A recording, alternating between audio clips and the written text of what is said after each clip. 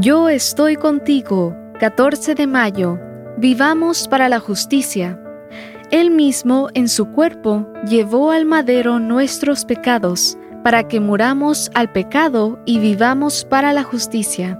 Primera de Pedro, capítulo 2, versículo 24. En los tiempos del Imperio Romano, la esclavitud era un estado doloroso y en muchas ocasiones irremediable.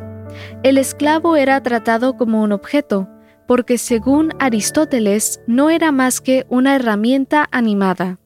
Las creencias populares sostenían que no había nada bueno en un esclavo, y por ello se les trataba con desestimación y suspicacia.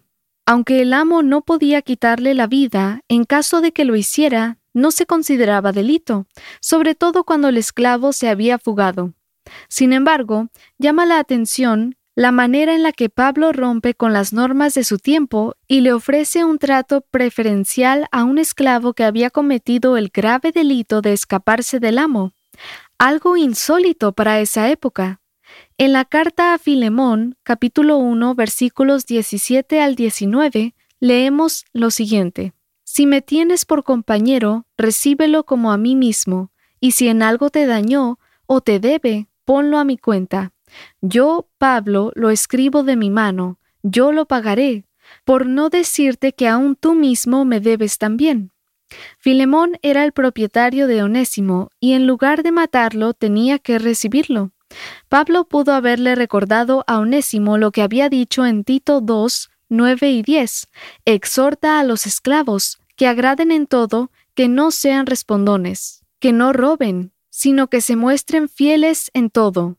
Pero Pablo no le restriega en la cara la falta a Onésimo.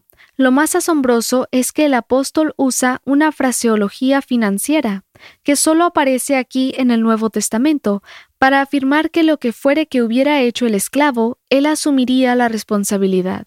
Si Onésimo tenía una deuda, Pablo cargaría con ella. ¿No es eso un pálido reflejo de lo que Cristo hizo por nosotros? Éramos esclavos que merecíamos morir, pero cuando la sentencia de muerte pendía sobre nuestro cuello, Cristo apareció y Dios cargó en él el pecado de todos nosotros. Isaías 53:6.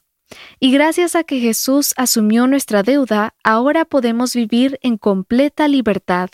Pedro lo expresa con palabras maravillosas.